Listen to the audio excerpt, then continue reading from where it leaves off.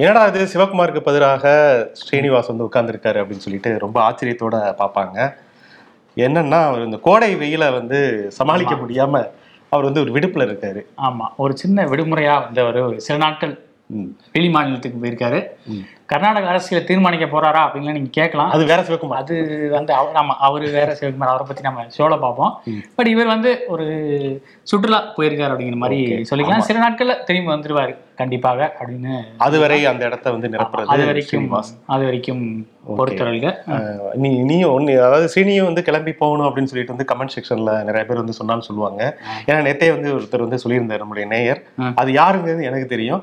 ரசகுல்லா மாதிரி இருக்கக்கூடிய சீனியும் மற்றும் சிவகுமார் 2 பேரும் குலாப் ஜாமுன் மாதிரி இந்த சென்னை வெயில்ல கருத்துருவாங்க, அதனால வெளியில அனுப்பாதீங்க அப்படிலாம் கமெண்ட் வந்துச்சு. ஆமா, அப்படிதான் வந்துட்டு இருக்கு. சோ இந்த உண்மையாவே சென்னையோட வெயில் வெளியில போனோம்னா ஒரு தந்தூரி அடுப்புக்கு முன்னாடி எப்படி இருக்குமோ அது மாதிரி இருக்கு. ஆக்சுவலா நேத்து, இன்னைக்கு, அப்புறம் நாளைக்கு 3 நாட்களுமே வழக்கத்தை விட ஒரு 4 டிகிரி அதிகமா இருக்கும் அப்படிங்கிற மாதிரி சொல்லியிருக்காங்க. ஸோ முடிஞ்சளவு வெளியே போறதை தவிர்த்துட்டு ஒர்க் ஃப்ரம் ஹோம் இல்லை வந்து வீட்லயே இருக்கணும் இல்லை ஆஃபீஸ்லயே இருக்கணும் அப்படிங்கிறத பார்த்து பிளான் பண்ணிக்கோங்க. அந்த டீஹைட்ரேஷன் ஆகாம பாத்துக்குங்க, குழந்தைகளை ரொம்ப கவனமா வச்சுக்கோங்க அப்படிங்கிற ஒரு மெசேஜை சொல்லிக்கிட்டு அப்படியே ஷோக்குள்ள போகலாம். இது சொல்றது சொல்லிட்டோம் ஷோ. ஒளிப்பதிவாளர் ஹரிஹரனுடன் நான் உங்கள் நண்பன் சரண் ஸ்ரீனிவாசன்.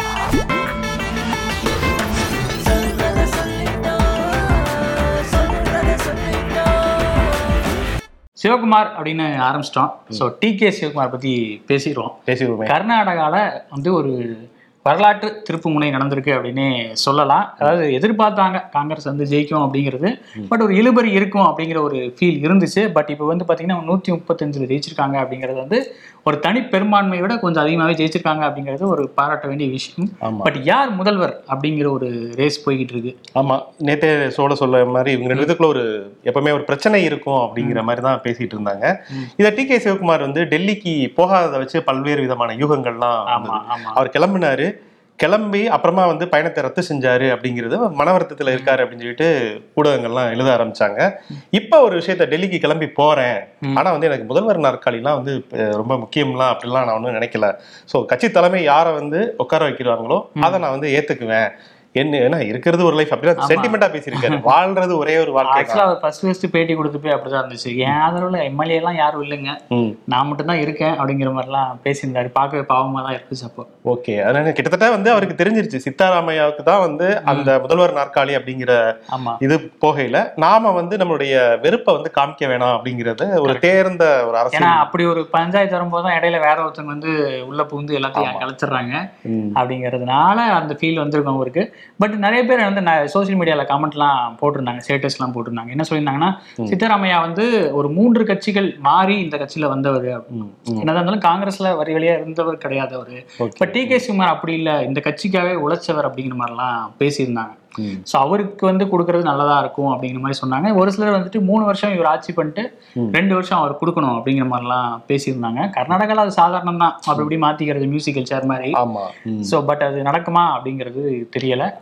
ஆமா, பொறுத்து இருந்தா பார்க்கணும். அதுக்கு தோதா ஒரு விஷயம் சொல்லிட்டு, அந்த ஜன்பத் பவனா 135 அதுதான் வந்து எங்களுடைய ஒரே வீடு, நாங்கள்லாம் வந்து ஒரே குடும்ப உறுப்பினர்கள், ஸோ எங்களுக்குள்ள வந்து கலகத்தை உண்டு பண்ணிடாதீங்க அப்படின்னு சொல்லிட்டு கூலா சிரிச்சுட்டே போயிருக்காரு டெல்லிக்கு. ஸோ நேற்று பெங்களூர்ல நடந்த அந்த கூட்டத்திலையும் வந்து பெரிய சலசலப்பெல்லாம் எதுவுமே இல்லை. ஸோ ஒட்டுமொத்தமா கட்சியுடைய மேலிடம் என்ன முடிவெடுக்குதோ அதை நாங்கள் வந்து கட்டுப்படுறோம் அப்படிங்கிறத சொல்லியிருக்காங்க. இதை இங்க இருக்கக்கூடிய காங்கிரஸ் இன்னும் வந்து வெடி போட்டே கொண்டாடல. சத்தியமூர்த்தி பவன்லாம் வந்து பூத் பங்களா மாதிரியே கிடக்கு. ஸோ இங்க வந்து அவங்களுக்கு நிறைய பாடம் வந்து கற்றுக் கொடுக்குற மாதிரியான ஒரு விஷயத்த காங்கிரஸ் பெங்களூர்ல வந்து நேற்று அலுவலகம் அப்படி இருந்தது. ஸோ ஓகே, பார்ப்போம் போய் என்ன முடிவெடுக்கிறாங்க. அடுத்த முதல்வர் கர்நாடகாவுக்கு யார் அப்படிங்கிறத நம்ம வந்து பொறுத்திருந்து பார்த்து தான் சொல்ல முடியும். இடையில ஒரு துண்டு செய்தியை அதை கூட சொல்லல நினைக்கிறேன். ஆமா, காங்கிரஸுக்கு வந்து மம்தா பானர்ஜி வந்து ஆதரவு தெரிவிக்கிறேன் அப்படிங்கிற மாதிரி சொல்லியிருக்காங்க. காங்கிரஸ் வந்து எந்தெந்த மாநிலத்திலாம் ஸ்ட்ராங்கா இருக்குன்னு அவங்க ஃபீல் பண்றாங்களோ அங்கெல்லாம் நான் வந்து நிபந்தனையற்ற ஆதரவு தர ரெடி அப்படிங்கிற மாதிரி ஒரு மியூச்சுவல் கன்சர்ன் மாதிரி. அதே மாதிரி நீங்க வந்து எங்களுக்கு ஆதரவு தரணும் அப்படிங்கிற மாதிரி திரும்ப அதுவும் முக்கியம். ஸோ இதெல்லாம் வந்து அடிபடுறது எப்படின்னா, இந்த பக்கம் நிதிஷ்குமார்லாம் கிளம்புறதுனால மம்தா பானர்ஜியும் 2024 தேர்தலில் நான் வந்து ரேஸ்ல இருப்பேன் அப்படிங்கிறத காமிக்கிற மாதிரி இருக்கு. பிரதமர் நாற்காலிங்கிற ஒரு ஆசை எல்லாருக்குமே இருக்கும் போல. ஆனா இந்த ஒரு விஷயம், உங்களுக்கு நாங்கள் ஆதரவு கொடுக்குறேன், நீங்கள் வந்து எங்களுக்கு ஆதரவு கொடுங்க அப்படிங்கிறது வந்து ஒரு நல்ல ஒரு நிலைப்பாடு தான். பாப்போம். இது காங்கிரஸ் வந்து இதை கரெக்டா எடுத்துட்டு 2024 வியூகம் அமைக்குமா, இல்ல வந்து கார்த்தி சிதம்பரம் மாதிரி சாப்பிட்டு சாவகாசமா நம்ம எல்லாத்தையுமே பண்ணிக்கலாம் அப்படின்னு நினைக்குமா அப்படிங்கறத அடுத்தடுத்த நாட்கள்ல நம்ம அப்டேட் பண்ணுவோம். 10 லட்சம் வேணுமா இதை பண்ணு அப்படிங்கிற மாதிரிலாம் மீம்ஸ் போட்டுக்கிட்டு இருக்காங்க பாத்தீங்களா? இந்த ஜென்டில்மேன் படத்துல மனோரமா வந்து தீ குளிச்சிருவாங்க. ஏன்னு கேட்டா தீ குளிச்சவங்களுக்கு வந்து ஒரு பணம் கிடைக்கும், ஸோ அது வந்து குடும்பத்துக்கு உதவும் அப்படிங்கிற மாதிரி ஒரு தியாகம் பண்ற மாதிரி அந்த படத்துல காட்சி வச்சிருப்பாங்க. இப்ப கள்ளச்சாராயம் குடிக்கிறதே தியாகமாக்கிட்டாங்க. அந்த மாதிரி இப்போ ஆயிடுச்சுன்னு சொல்ல வரேன். என்னன்னா 10 லட்சம் கொடுக்குறாங்க, சரி உயிர் பொழைச்சாலும் தப்பு இல்லை, பொழைச்சிட்டான்னு விட்டுறலாம், இறந்துட்டா 10 லட்சம் கிடைக்குதுல்ல அப்படிங்கிற ஒரு டோன்ல எல்லாரும் மீமு அந்த மாதிரி இதெல்லாம் போட ஆரம்பிச்சிட்டாங்க. ஒரு உயிரோட மதிப்பு நமக்கு தெரியும், அந்த மாதிரிலாம் நம்ம பேசக்கூடாது அப்படின்னாலுமே இது ஒரு காமெடி மீமா ட்ரெண்ட் ஆகிட்டு இருக்கு அப்படிங்கிறத சொல்ல வரேன். ஏன்னா இன்னொரு நியூஸுமே நான் பார்த்தேன் இன்னைக்கு. வேலூர்ல ஆசனம்பட்டு பகுதி அப்படிங்கிற ஒரு அந்த ஆசனம்பட்டு அப்படிங்கிற இடத்துல கூலி தொழிலாளி குமரேசன் அப்படிங்கிறவர் வந்துட்டு கள்ளச்சாராயம் குடிச்சு பலி ஆகிட்டதா அவரோட மனைவி வந்து போலீஸ்ல புகார் கொடுத்துருக்காங்க. ஓகே, அந்த நியூஸ் வந்து ஒரு பிரபல ஊடகத்துல வந்து காடா போட்டிருக்காங்க. கீழே உடனே கமெண்ட்ஸ் 10 லட்சம் வாங்குறதுக்கு தான் ஏதோ பிளான் பண்றாங்க அப்படின்னு சொல்லி. பாவிகளா எப்படி எல்லாம் நியூஸ் வந்து நானுமே பார்த்தேன். அதாவது ஏன் நீ வந்து டாஸ்மாக்லாம் போய் குடிச்சிட்டு இருக்க, போய் போய் கள்ளச்சாரம் ஏதாவது குடிச்சு குடும்பத்துக்கு ஏதாவது விளக்கேற்ற வழியை பாரு அப்படின்னு ஒரு ஒய்ஃப் வந்து திட்டுற மாதிரி அப்படின்னு சொல்லி இதை வந்து ஒரு துன்பியல் நகைச்சுவை ஒரு விஷயமாவே மாறிடுச்சு.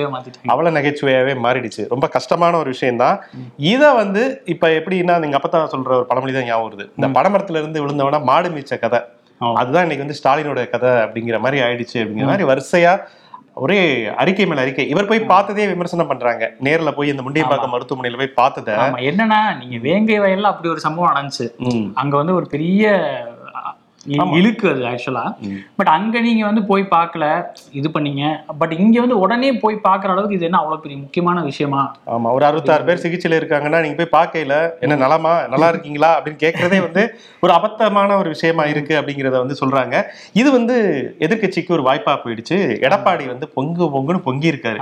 ஏன்னா அவராட்சியில வந்து பாலாரும் தேனாரும் பாஞ்ச மாதிரி இப்ப வந்து, ஏன்னா அவர் வந்து பேப்பரை பார்த்து தான் நான் வந்து தூத்துக்குடியில் என்ன நடக்கலாம் தெரிஞ்சுக்கிட்டேன்னு சொன்னவர்ல, அவர் வந்து களத்துல இறங்கிட்டாரு.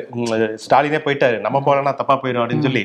இந்த ஆட்சியில போலி மதுபானம் இந்த மாதிரியான விஷயங்கள், கள்ளச்சாராயம் பெருக்கெடுத்து ஓடுது, பாலாறு தேனார் ஓடுன்னு சொன்னாங்க.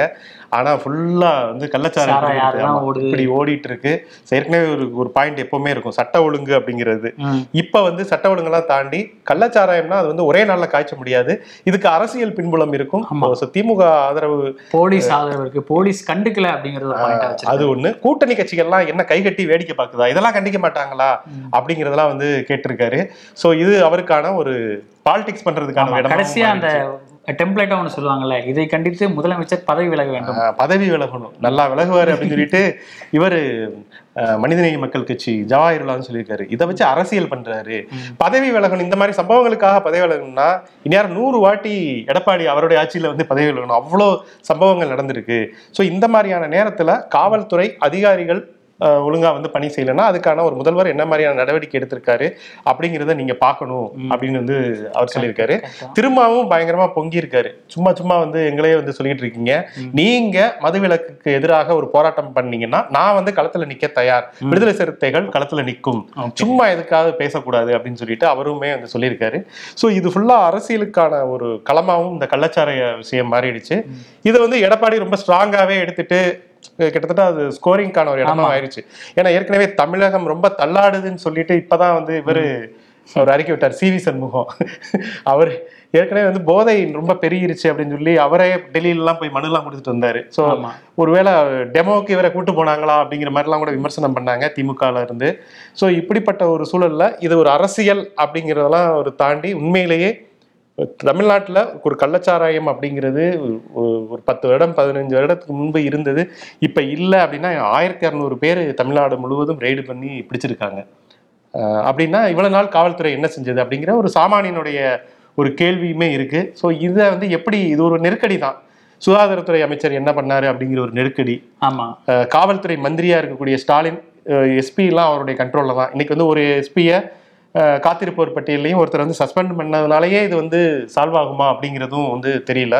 ஸோ என்ன மாதிரியான நடவடிக்கை எடுக்க போறாங்க அப்படிங்கிறத தாண்டி முன்னாடி அந்த மீம்ல நம்ம பேசணும் இல்லையா, அதுல எனக்கு தோன்றது என்னன்னா, கள்ளச்சாராயம் குடிச்சவங்களுக்கு நிதி உதவி கொடுக்கணுமா அப்படிங்கிற ஒரு கேள்வி. ஓகே, அந்த குடும்பம் வந்து பாதிப்படையும் நிர்கதியா நிற்கும் அப்படிங்கிறது மாற்று கருத்து இல்லை. பட் அதுக்கு வந்து ஒரு இம்பார்ட்டன்ஸ் கொடுத்து இப்பவே இந்த இதை வந்து அறிவிக்கணுமா அப்படிங்கிறதான் எல்லாரோட கேள்வியாகவும் இருக்கு. அந்த டவுட் எனக்குமே இருக்கு. ஏன் வந்து அதுக்கு இம்பார்ட்டன்ஸ் தராங்க இவ்வளோ அப்படிங்கிறது தெரியல. அதுக்கு அதை தான் வந்து எடப்பாடியுமே வச்சு சொல்றாரு, அவங்க கட்சி பிரமுகர்கள் தான் அதை வந்து பின்னணியில் இருக்காங்க அப்படிங்கிற மாதிரிலாம் அவர் பேசியிருக்காரு. நேரடியா போனதுக்கு அதுவும் கூட ஒரு காரணமா இருக்கலாம் அப்படிங்கிற மாதிரி சொல்றாங்க. ஸோ பார்ப்போம் அது என்னங்கிறது தெரியல. ஓகே, இது அந்த கள்ளச்சாராயம் பேசும்போதே டாஸ்மாக் பத்தியும் பேசிடலாம். என்னன்னா டாஸ்மாக் வணிகத்துல வந்து இந்த கலால் விற்பனை வரி ஏய்ப்பு நடந்திருக்கிறதா அன்புமணி ராமதாஸ் வந்து சொல்லியிருக்காரு. குறிப்பா வந்து சிபிஐ வந்து இந்த புகாரை வந்து விசாரிக்கணும் அப்படிங்கிற மாதிரி கோரிக்கை வச்சிருக்காரு. பட்டகாலிலே படும் கெட்டக்கூடிய கெடுங்கிற மாதிரி தொடர்ந்து ஒரு சம்பவம் நடந்துச்சுன்னா அப்படியே செயின் ரியாக்ஷனா அடுத்தடுத்து நிறைய எதிர்கட்சிகள்லாம் கிளம்பி வந்து ஒரு விஷயத்த வந்து எடுத்து பேசுறாங்க. ஓகே, இதெல்லாம் வந்து வருமுன் காப்போம்ங்கிற மாதிரியான ஒரு இதை பண்ணியிருந்திருக்கணும். ஸோ தும்ப விட்டு வாழ பிடிச்ச ஒரு கதையாக தான் இன்னைக்கு வந்து முதல்வர் மாட்டிட்டு முழிக்கிறாரு. பார்ப்போம் அடுத்து என்ன நடவடிக்கை எடுக்கிறாரு அப்படின்னு சொல்லிட்டு. விபுல்சா அப்படிங்கிற ஒரு தயாரிப்பாளர், சுதீப் தோசன் அப்படிங்கிற ஒரு மேற்கு வங்க இயக்குனர். அதுக்கு முன்னாடி நான் ஒரு படம் எதுவுமே பார்த்ததும் இல்லை, கேள்விப்பட்டதும் இல்லை. ஸோ திடீர்னு ஒரு படம் வந்து தி கேரளா ஸ்டோரி அப்படின்னு சொல்லி ஃபர்ஸ்ட்லாம் வந்தப்போ நானுமே வந்து மலையாள படம் போல அப்படின்னு நினச்சிக்கிட்டு இருந்தேன். அப்புறமா தான் தெரிஞ்சு ஒரு பாலிவுட் படம் அது அப்படின்னு. ஆமாம். ஸோ அதில் வந்து ஒரு பலத்த ஒரு சர்ச்சையை வந்து கிளப்பிய ஒரு விஷயத்த வந்து பண்ணியிருந்தாரு. என்னன்னா ISIS அப்படிங்கிற ஒரு தீவிரவாத அமைப்புக்கு இங்கே இருக்கக்கூடிய இஸ்லாமிய பெண்களை வந்து ஒரு பகடைக்காயாக பயன்படுத்துறாங்க. இஸ்லாமிய இயக்கங்கள் வந்து அந்த மாதிரி பண்றாங்க. பெண்களை வந்து மதமாற்றம் செய்து மூளைச்சலவை செய்து அதன் மூலமாக தீவிரவாதிகளா மாத்துறாங்க அப்படிங்கிற மாதிரி கான்செப்ட் வந்து சொல்லியிருந்தாங்க. ஆமா, அவங்க மத்திய அரசுடைய ஒரு மந்திரியே தான் சொல்லியிருந்தாரு. லவ் ஜிகாத்ங்கிற ஒரு கான்செப்டே சும்மா ஒரு போலியானது, அது ஊடகங்கள் ஊதி பெரிதாக்குன ஒரு விஷயம் அப்படிங்கிறத அவரே வந்து சொல்லியிருந்தாரு.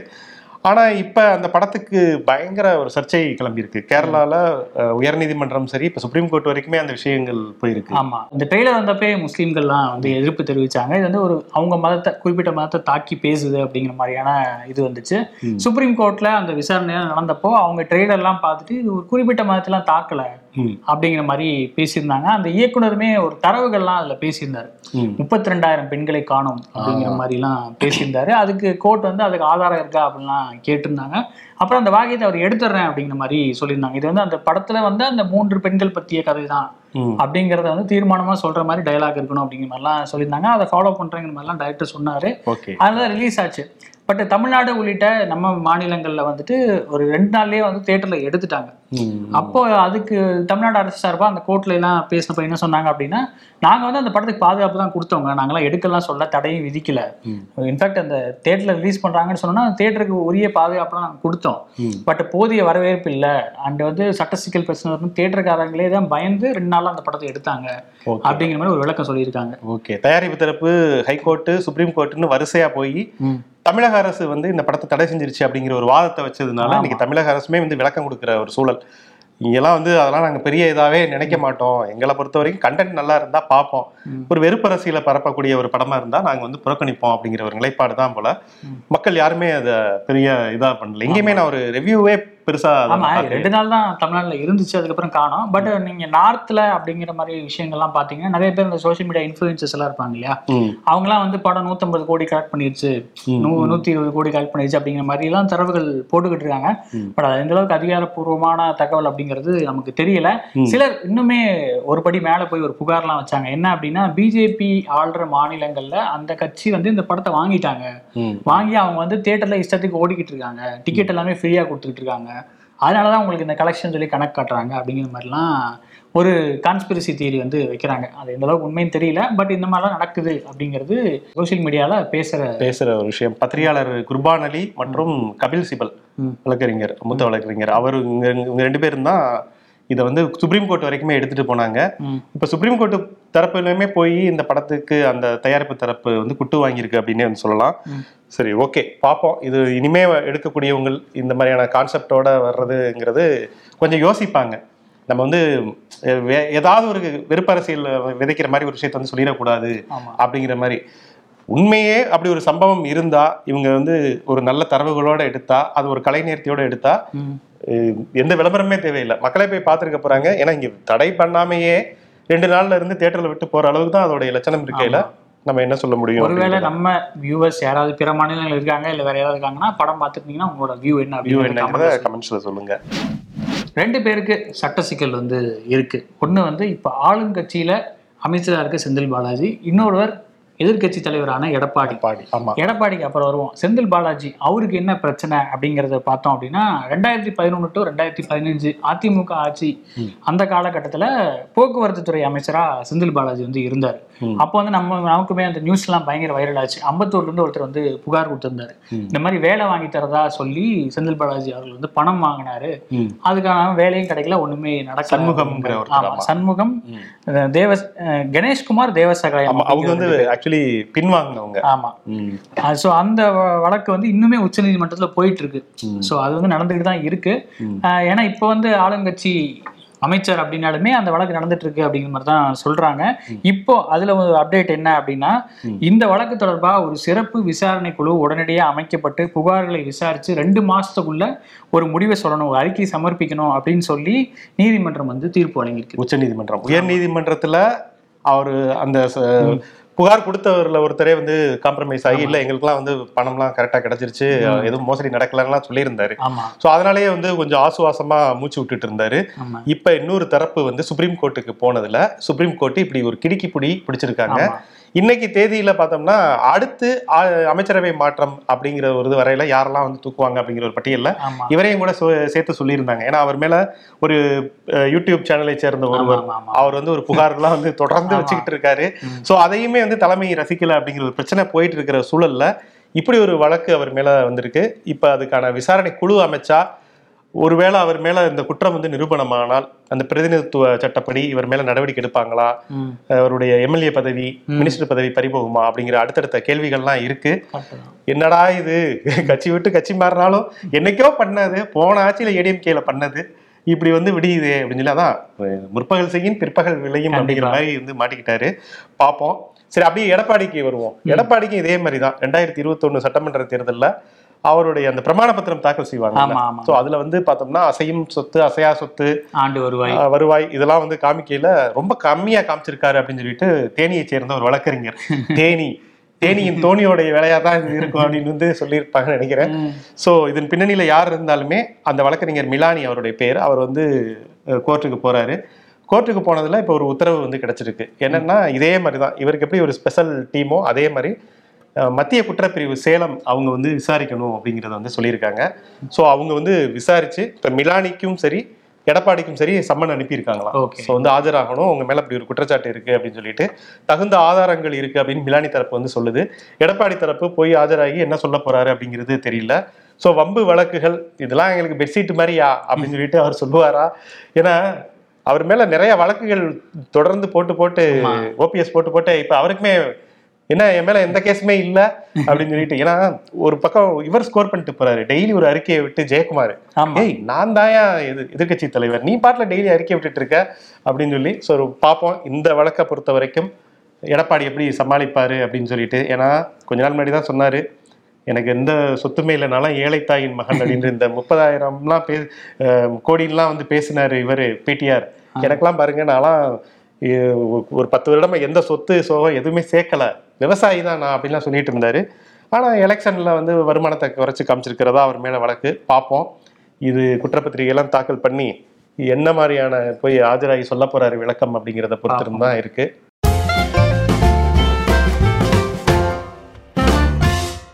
அடுத்து தேதி சொல்லும் செய்தி. இந்த நாள்ல சுவாரஸ்யமான சம்பவங்கள், பிறந்த நாள் மற்றும் நினைவு நாள் பற்றிய ஒரு குறிப்புகள். வாசகர்களிடமிருந்து பெரிதாக என்று எதுவுமே பிறந்தநாள் குறித்த கமெண்ட்டுகள் எதுவும் வரவில்லை. ஸோ அதனால செலிபிரிட்டிஸ் போயிடலாம். முதல் celebrity Pierce Brosnan. Pierce Brosnan அப்படின்னாலே 90s கிட்ஸ் நிறைய பேருக்கு ஜேம்ஸ் பாண்ட் அப்படிங்கிற முகம் தான் ஞாபகம் வரும். தெரிஞ்சு டேனியல் கிரேக் ஜேம்ஸ் பாண்டை சிறப்பா பண்ணியிருந்தாலுமே எல்லாருக்குமே அந்த ஜேம்ஸ் பாண்ட் அப்படின்னா ஆழ பதிஞ்சிருக்கிற முகம் அப்படிங்கிறது காமிக்ஸ்ல வரைந்த அந்த உருவத்தோட ஒத்துப்போன முகம். ஆமா, பியர்ஸ் பிராசன் தான். அவரோட அந்த கேரக்டர்ஸ் மறக்கவே முடியாது. நிறைய படங்கள், டுமாரோ நெவர் டைஸா இருக்கட்டும், நிறைய கோல்டன் ஐ நிறைய படங்கள் அந்த மாதிரி. இப்போ ஹைலைட்டாக கொஞ்சம் சீனியர் ஆக்டர் ஆகிட்டதுனால கொஞ்சம் வயசாயிடுச்சு அப்படிங்கிறனால ஆக்ஷன் படங்கள்லாம் தவிர்த்துட்டு கேரக்டர் ஆர்டிஸ்டாக வந்து ஒர்க் பண்ணிருக்காரு. சமீபத்தில் சூப்பர் ஹீரோ படமான பிளாக் ஆடம்ல ஒரு முக்கியமான ரோல் பண்ணியிருந்தாரு. ஸோ எனக்கு தெரிஞ்சு ரொம்ப நாள் கழிச்சு ஒரு ஆக்ஷன் ஃபிகராக அதில் தான் வந்திருந்தார் அப்படின்னு நினைக்கிறேன். ஸோ தொடர்ந்து நடிச்சுட்டு தான் இருக்காரு. உங்களுக்கு அவரோட நடிப்புல பிடிச்ச படம் என்ன அப்படிங்கறத என் கமெண்ட்ல சொல்லுங்க. அடுத்தவர் வந்து பாடலாசிரியர் கபிலன். ஆமா, கபிலன் சொன்னோன்னே இந்த உன் சமையலறையில் ஆமா தில் படத்துல ஆரம்பித்த அவருடைய அப்ப யாரு இது வித்தியாசமா எழுதியிருக்காங்க அப்படின்னு பார்க்கையில கபிலன் அப்படிங்கிற ஒரு பாடலாசிரியர் அப்படிங்கிறது தெரிஞ்சு. அது பிறகு நிறைய படங்கள் கரிகாலன் கால போல. ஆமா, அந்த பாட்டு எனக்கு வந்து மெட்ராஸ் படத்துல ஆகாயம் தீப்பிடித்ததான் அந்த பாட்டு. விஜய்க்கு வந்து நிறைய பாடல் எழுதியிருக்காரு. ஆமா, இளைய தளபதி விஜய், சரி தளபதி விஜய் அவருக்கு வந்து நிறைய பாடல்கள் வந்து எழுதியிருக்காரு. Intro song mainly. ஆமா, இன்ட்ரோ சாங்னா கபிலன் தான் எழுதுவார் அப்படிங்கிற மாதிரி தான் ஒரு ட்ரெண்ட் இருந்துச்சு. வித்யாசாகர் கபிலன் விஜய் காம்போல நிறைய பாடல்கள் வந்து வட சென்னையை குறித்த நிறைய பாடல்கள் அவர் எழுதியிருக்காரு அப்படின்னு சொல்லுவாங்க.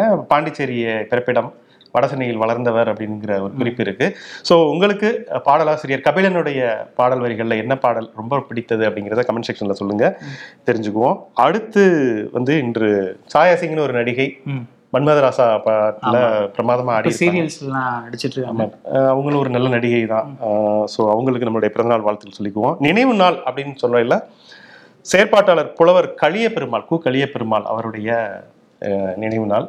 ஸோ 2007 இதே நாளில் தான் வந்து மறைந்தார். அவர் யாரு அப்படின்னா பெருமாள் வாத்தியார்னு சொல்லி விடுதலை அப்பதான் நிறைய பேர் அவரை பத்தி தேடி படிச்சாங்க. அந்த பெருமாள் வாத்தியாரும் இவரும் ஒன்னா அப்படிங்கிற மாதிரிலாம் விவாதம் எல்லாம் போச்சு. அங்க கொஞ்சம் மாத்தி இருந்தாலுமே இவர் தான் ரெஃபரன்ஸ் எடுத்து அவர் எடுத்திருக்காரு அப்படிங்கிறது வந்து உள்ளங்கை நெல்லிக்கனி மாதிரி தான். ஸோ அவரை வந்து இந்த நாள்ல நினைவு கூறுவோம். அதே போல இன்று எழுத்தாளர் அனுராதா ரமணன். ஸோ அவங்களுக்கும் இன்று வந்து இந்த நாவல்கள், பாக்கெட் நாவல், அந்த மாதிரியான விஷயங்கள், நிறைய கதைகள் நிறைய ஃபேமஸ். அன்புடன் அந்தரங்கம் அந்த பகுதியில் வேற நிறைய தொடர்கள் எழுதிட்டு இருந்தாங்க. ஆமா, அதே போல வரலாற்று ஆசிரியர் அமலந்து டே அலிகார் பல்கலைக்கழகத்திலும் ஜாதவ்பூர் பல்கலைக்கழகத்திலும் நிறைய ஆராய்ச்சிகள் பண்ண ஒரு அற்புதமான ஒரு மனிதர். அதே போல சீனாவுக்கும் இந்தியாவுக்கும் இடையில இருக்கக்கூடிய கலாச்சார ரீதியான தொடர்புகள் பற்றி நிறைய நூல்கள்லாம் எழுதியிருக்காரு. அந்த அமைப்புலையுமே உறுப்பினராக இருந்தவர். ஸோ வந்து அவரையும் அமலந்து டே அவரையும் நாம் வந்து இந்த நாளில் நினைவு கூறுவோம். ஓகே, இன்று ஒரு வெப்ப சலனம் இன்று அதிகமாக இருக்கக்கூடிய இந்த நாளில் ஒரு பக்கம் கள்ளச்சாராயத்தினால ஏற்பட்ட ஒரு அரசியல் சலனமும் ஏற்பட்டிருக்கு. இன்னொரு பக்கம் பார்த்தோம்னா கர்நாடகா, நாங்கள்லாம் சலனமே இல்லை, வெப்பமாக இருந்தாலும் சரி நாங்கள் வந்து கூலாக தான் இருக்கோம் அப்படின்னு டி.கே. சிவகுமார், சித்தராமையா 2 பேருமே சொல்லியிருக்காங்க. ஸோ அடுத்தடுத்த நாட்களில் இந்த இது எப்படி வேற மாதிரி புயலை உருவாக்குமா அப்படிங்கிறத பார்ப்போம். கலாச்சாரம் தாண்டி வேற பிரச்சனையை கூட வரலாம். ஸோ தொடர்ந்து நம்ம வந்து பேசுவோம். நன்றி.